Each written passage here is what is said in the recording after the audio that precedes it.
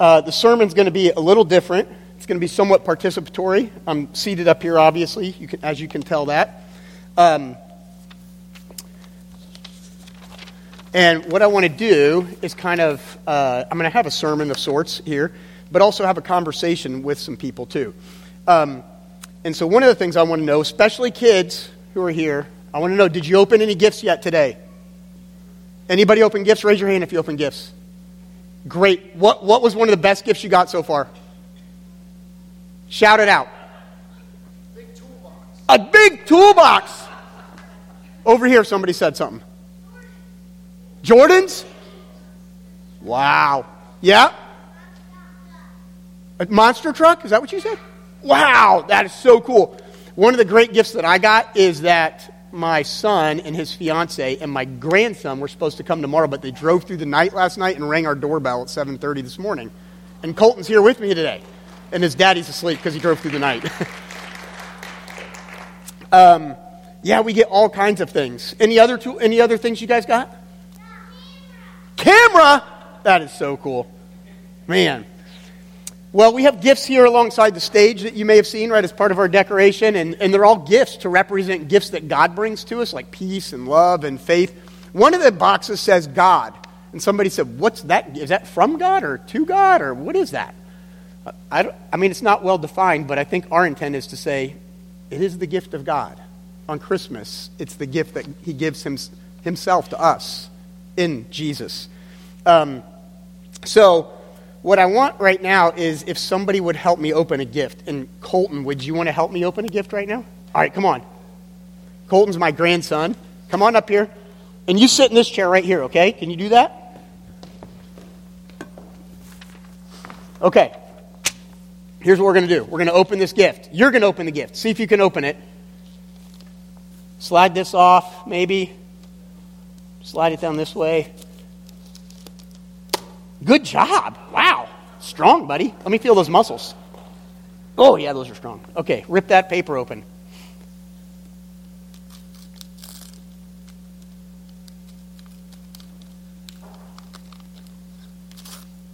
Pretty curious. What do you think's in there? Mm-hmm. Ooh, just tear it open. Yeah, get in there. Okay. Well, it's a box, clearly. Yeah.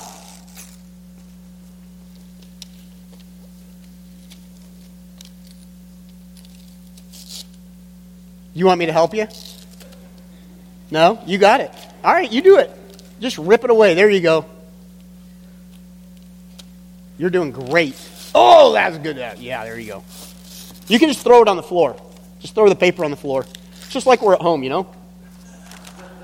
Just throw it on the floor like you're ripping gifts open, right? Yeah. Keep tearing it. We got to see what's in there. Oh, good. Okay, now we got to open it. And there should just be a little piece of tape on there somewhere. I don't know. Let's see. I may have to help you here. Okay, there we go. Now open it. Careful. What is that? Hold it up. What is that? What is it? What is it? A snake? Why did you get a snake for Christmas? What is that all about? Is it a fluffy snake or a scary snake? A fluffy one. It's a fluffy one. Wow. Do you know any stories about snakes? No? You may not have seen this. I don't know. I can think of a story of a snake in a tree and a movie and a storybook called The Jungle Book. Has anybody ever seen that? There's a big snake named Kaa. Right? And Kaa's in the tree and he hisses and he scares people and stuff, right? Well, Colton, here's what I want to do. I want to read part of a story, okay? So you can sit there and hold the snake and play with that while I read the story and listen to the story. Okay, this is in Genesis chapter 3. These verses will be on the screen too. Genesis 3, 1 to 7. And actually, maybe I'll just read it off there because it'll probably be easier. Now the serpent was more crafty than any of the wild animals the Lord God had made. That's a serpent. Hold it up so everybody can see it. Okay? He said to the woman, "Did God really say you must not eat from any tree in the garden?" The woman said to the serpent, "We may eat fruit from the trees in the garden, but God did say, you must not eat fruit from the tree that is in the middle of the garden, and you must not touch it or you will die." "You will not certainly die," the serpent said to the woman, "for God knows that when you eat from it, your eyes will be opened and you will be like God, knowing good and evil. When the woman saw that the fruit of the tree was good for food and pleasing to the eye and also desirable for gaining wisdom, she took some and ate it.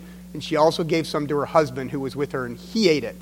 Then the eyes of both of them were open, and they realized they were naked, so they sewed fig leaves together and made coverings for themselves. And then verse 15, I think, is up there too. Is it 15 or 16? 15. And I will put enmity between you and the woman, talking to the snake, and between your offspring and hers, and he will crush your head, and you will strike his heel.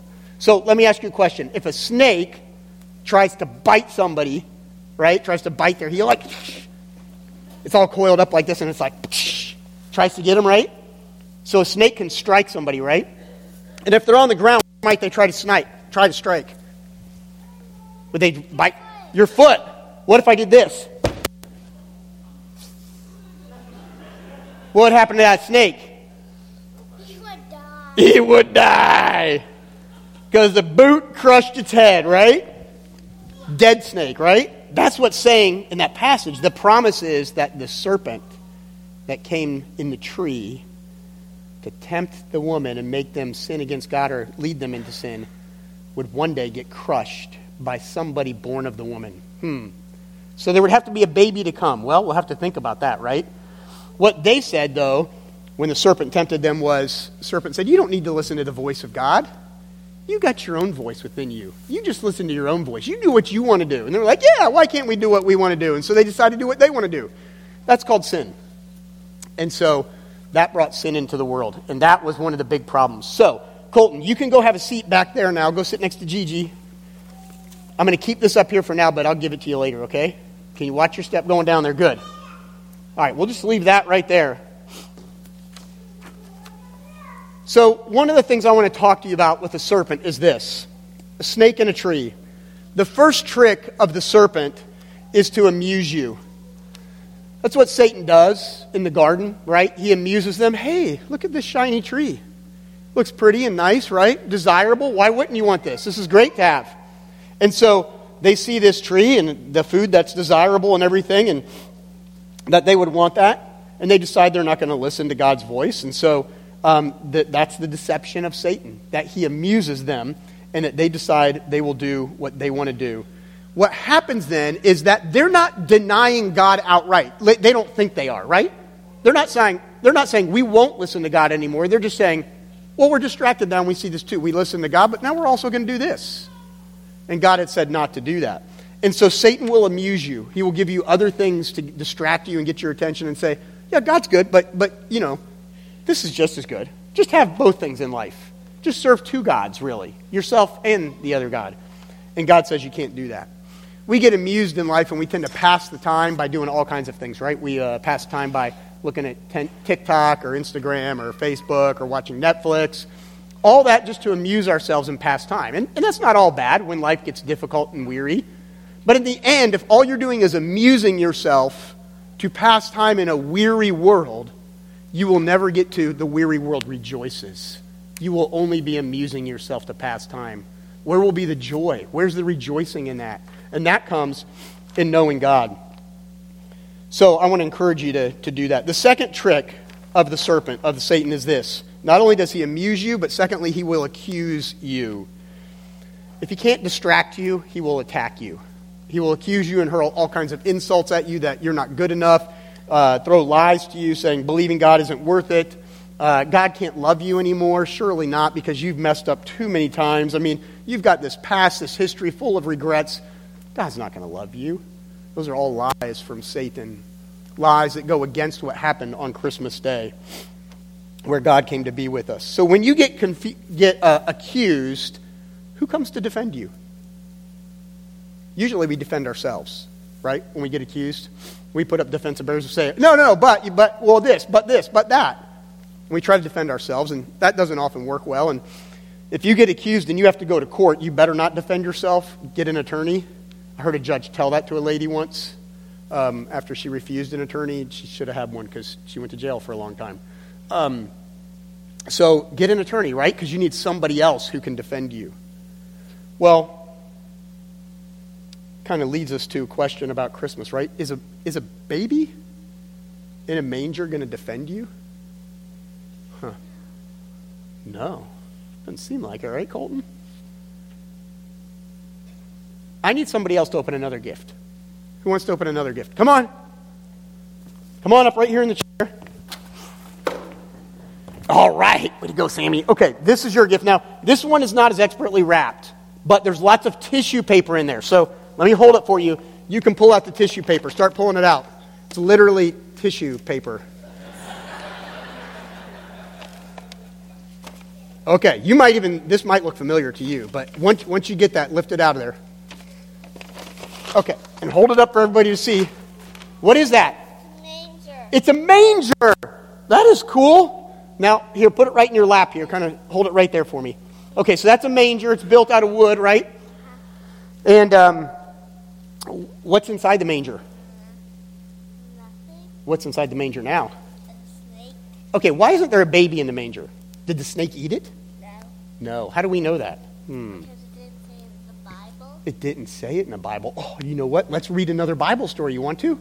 Okay, I'm going to read it, and I want you to listen closely, okay? This is a different kind of Bible story, okay? This Bible story is well, for others out there, this is like Lord of the Rings or Harry Potter kind of Bible story. John writes it. It's in the book of Revelation, chapter 12, verses 1 to 5. So let me read this to you. It says, "A great sign appeared in heaven, a woman clothed with the sun, with the moon under her feet, and a crown of 12 stars on her head. She was pregnant and cried out in pain as she was about to give birth. Then another sign appeared in heaven, an enormous red dragon." So that's a snake. Yes, and dragon in the Bible and snake are very similar words, and we'll see that in a second here. An enormous red dragon with 7 heads and 10 horns and 7 crowns on its head. Its tail swept a third of the stars out of the sky and flung them to earth. The dragon stood in front of the woman who was about to give birth so that it might devour her the moment the child was born. What is that saying? It's saying, wait, go back one. The dragon stood in front of the woman who was about to give birth so that it might eat the child when it was born. So it's saying it wanted to eat the child. But, hold on, you said the Bible didn't say so. I think you might be right. Let's keep reading. So, she gave birth to a son, a male child, who will rule all the nations with an iron scepter, which is quoting one of the prophets there. And her child was snatched up to God in his throne. Did the snake get it? No. The snake tried to, but couldn't, because the child was rescued. Okay. So, the dragon didn't get the child. So, why do we have an empty manger right now? I don't know. That's okay. We have an empty manger right now because when Jesus was born, he was put in a manger, but that was a long time ago. And Jesus isn't in the manger anymore. Right? Yeah. He's not in the manger. Good. Okay. Well, you can sit down for a little bit, all right? And that goes back in the shed later. But thank you, Sammy. You can leave that right there. Okay. So I'm going to... Yeah. Round of applause for Colton and Sammy. Thank you so much. You guys did great. Okay. So... that story then tells what John is saying is the effort of the dragon, that great serpent, to get the child that was to be born. Manger, though, is empty. Well, hold on. The manger's empty. Because Jesus isn't in it. Right? It's empty because Jesus didn't stay in the manger. It doesn't mean he abandoned you. It just means he didn't stay a baby. He came to grow up and then to die as a man on a cross. And that's why the manger's empty. So if you have mangers around at your house, I encourage you to maybe make it empty. I mean, we remember Jesus. That's okay. It's a good thing. We should do. It's a very good thing to do. But Jesus isn't still in the manger. And if the manger's empty, it reminds us of what the manger was for, what he came to do. You know what else is empty? The cross is empty. And the tomb. The cross and the tomb are empty. The stone was rolled away. The manger doesn't hold Jesus. The grave can't hold Jesus. Jesus came to live life from the womb to the tomb, to experience everything that we know of humanity, yet without sin. And in doing so, becomes the perfect Savior for all of us. He's the one God promised, born of a woman, who would come to crush the snake. I'm going to read to you Revelation 12, 9 through 11. Now, Sammy, I need you to listen to this part, because this is where dragon and snake come together, okay? That great dragon was hurled down, that ancient serpent, which is a snake, called the devil or Satan, who leads the whole world astray. He was hurled to the earth and his angels with him. Then I heard a loud voice in heaven say, now have come the salvation and the power and the kingdom of our God and the authority of his Messiah. For the accuser of our brothers and sisters, who accuses them before our God day and night, has been hurled down. They triumphed over him by the blood of the Lamb and by the word of their testimony. They did not love their lives so much as to shrink from death. You see, what he is saying there is that the accuser can no longer point his finger at you. If that snake, that serpent, wants to point his finger at you and accuse you, you can tell him to go hiss at Jesus, because Jesus has covered all your sins. The cross is empty, the grave is empty, and you are covered. You are covered by the blood of Christ, by his perfect record of righteousness, by his promise to come back and to bring us to paradise with him one day. So when you look at a Christmas tree today, maybe you will see different ornaments on it, like a lamb, a manger scene, stars, angels, all kinds of things. I want you to picture, or maybe even make an ornament that's a snake and put a snake in the tree. Because there was a snake in the tree or near the tree in the garden. And the snake in the tree near Christmas is a reminder to us of that big story of what God is doing. That God came to defeat evil, and that he did it by entering the world as a baby. Why this message at Christmas? Because the last thing you need today is a new coping mechanism to amuse you. The last thing that you need today is to leave feeling accused of all the ways you failed again this year. Jesus knows that. He's got you covered. The last thing you need today is a merry little Christmas. You need a giant, epic Christmas. The story of what God has been doing from the beginning of the world all the way through. That's the story of Christmas that you and I need to live in and locate ourselves within. I want you to have that Christmas. The Christmas in which you know your Savior has come to slay the dragon and to rescue you. That makes a joyful Christmas. I want to read to you I guess it's a poem. It tries to be a poem. I should give it to Jeremy and have him work on it. It's a poem I wrote about 2 years ago around Christmas. Here's what it says. When the baby Jesus was born of a virgin in Bethlehem, the evil serpent, aiming to kill him, brought mayhem. When the baby Jesus was in the desert, fully grown, the serpent tempted him while all alone. Jesus, without sin, withstood the test, while Satan went after the rest. When Jesus was stretched out upon the cross, the serpent, ready to strike, let out a hiss. As Jesus breathed out his last, "It is finished," the serpent could taste the victory he so relished. But when morning light revealed an empty tomb, the serpent remembered the proclamation from the womb. The baby is the Savior who will crush the serpent's head and give new life to those who were as good as dead. What's the best gift you can get this Christmas? It's Jesus. And if you know him, you already have it. And if you don't, you need him. Receive that gift. And what's the best gift you can give this Christmas? Jesus. There's a story of a woman who, around Christmas time, was reminded of the meaning of Christmas. She went out to lunch with her family in a restaurant, and she had a little baby with her, a little baby boy named Eric.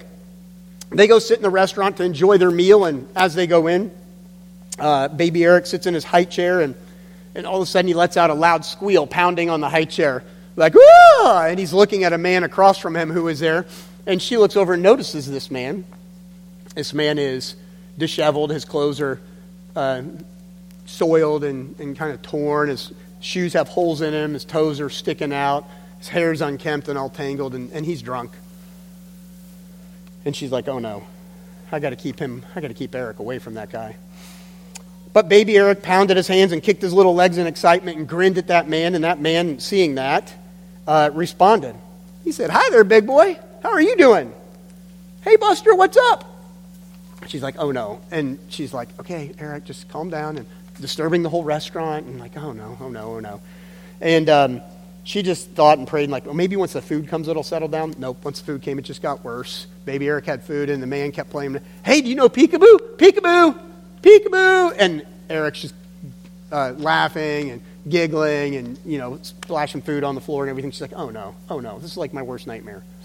So they get to the end of the meal, and they're getting ready to go out and pay the bill. And to get up from the table to go where they have to go, they have to walk right past this man.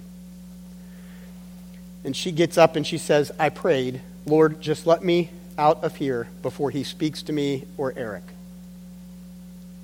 As I got closer, she says, I'm carrying baby Eric in my arm, and I'm passing this man, and baby Eric does that thing that babies do when they want to go to somebody else.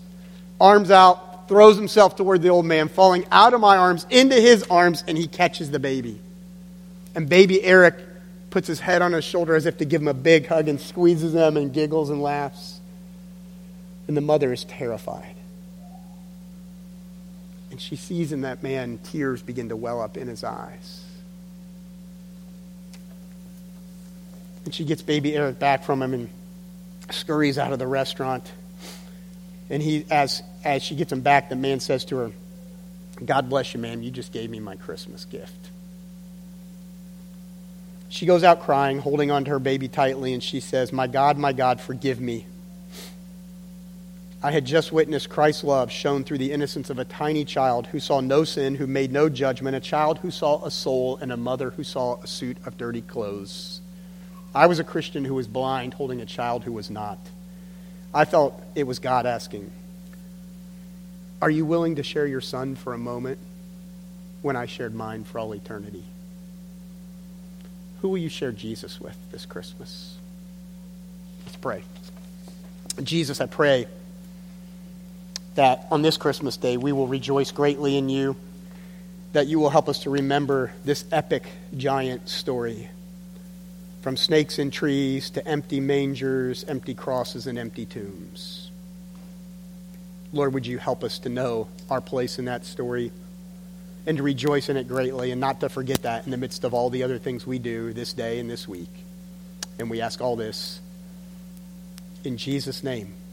Amen.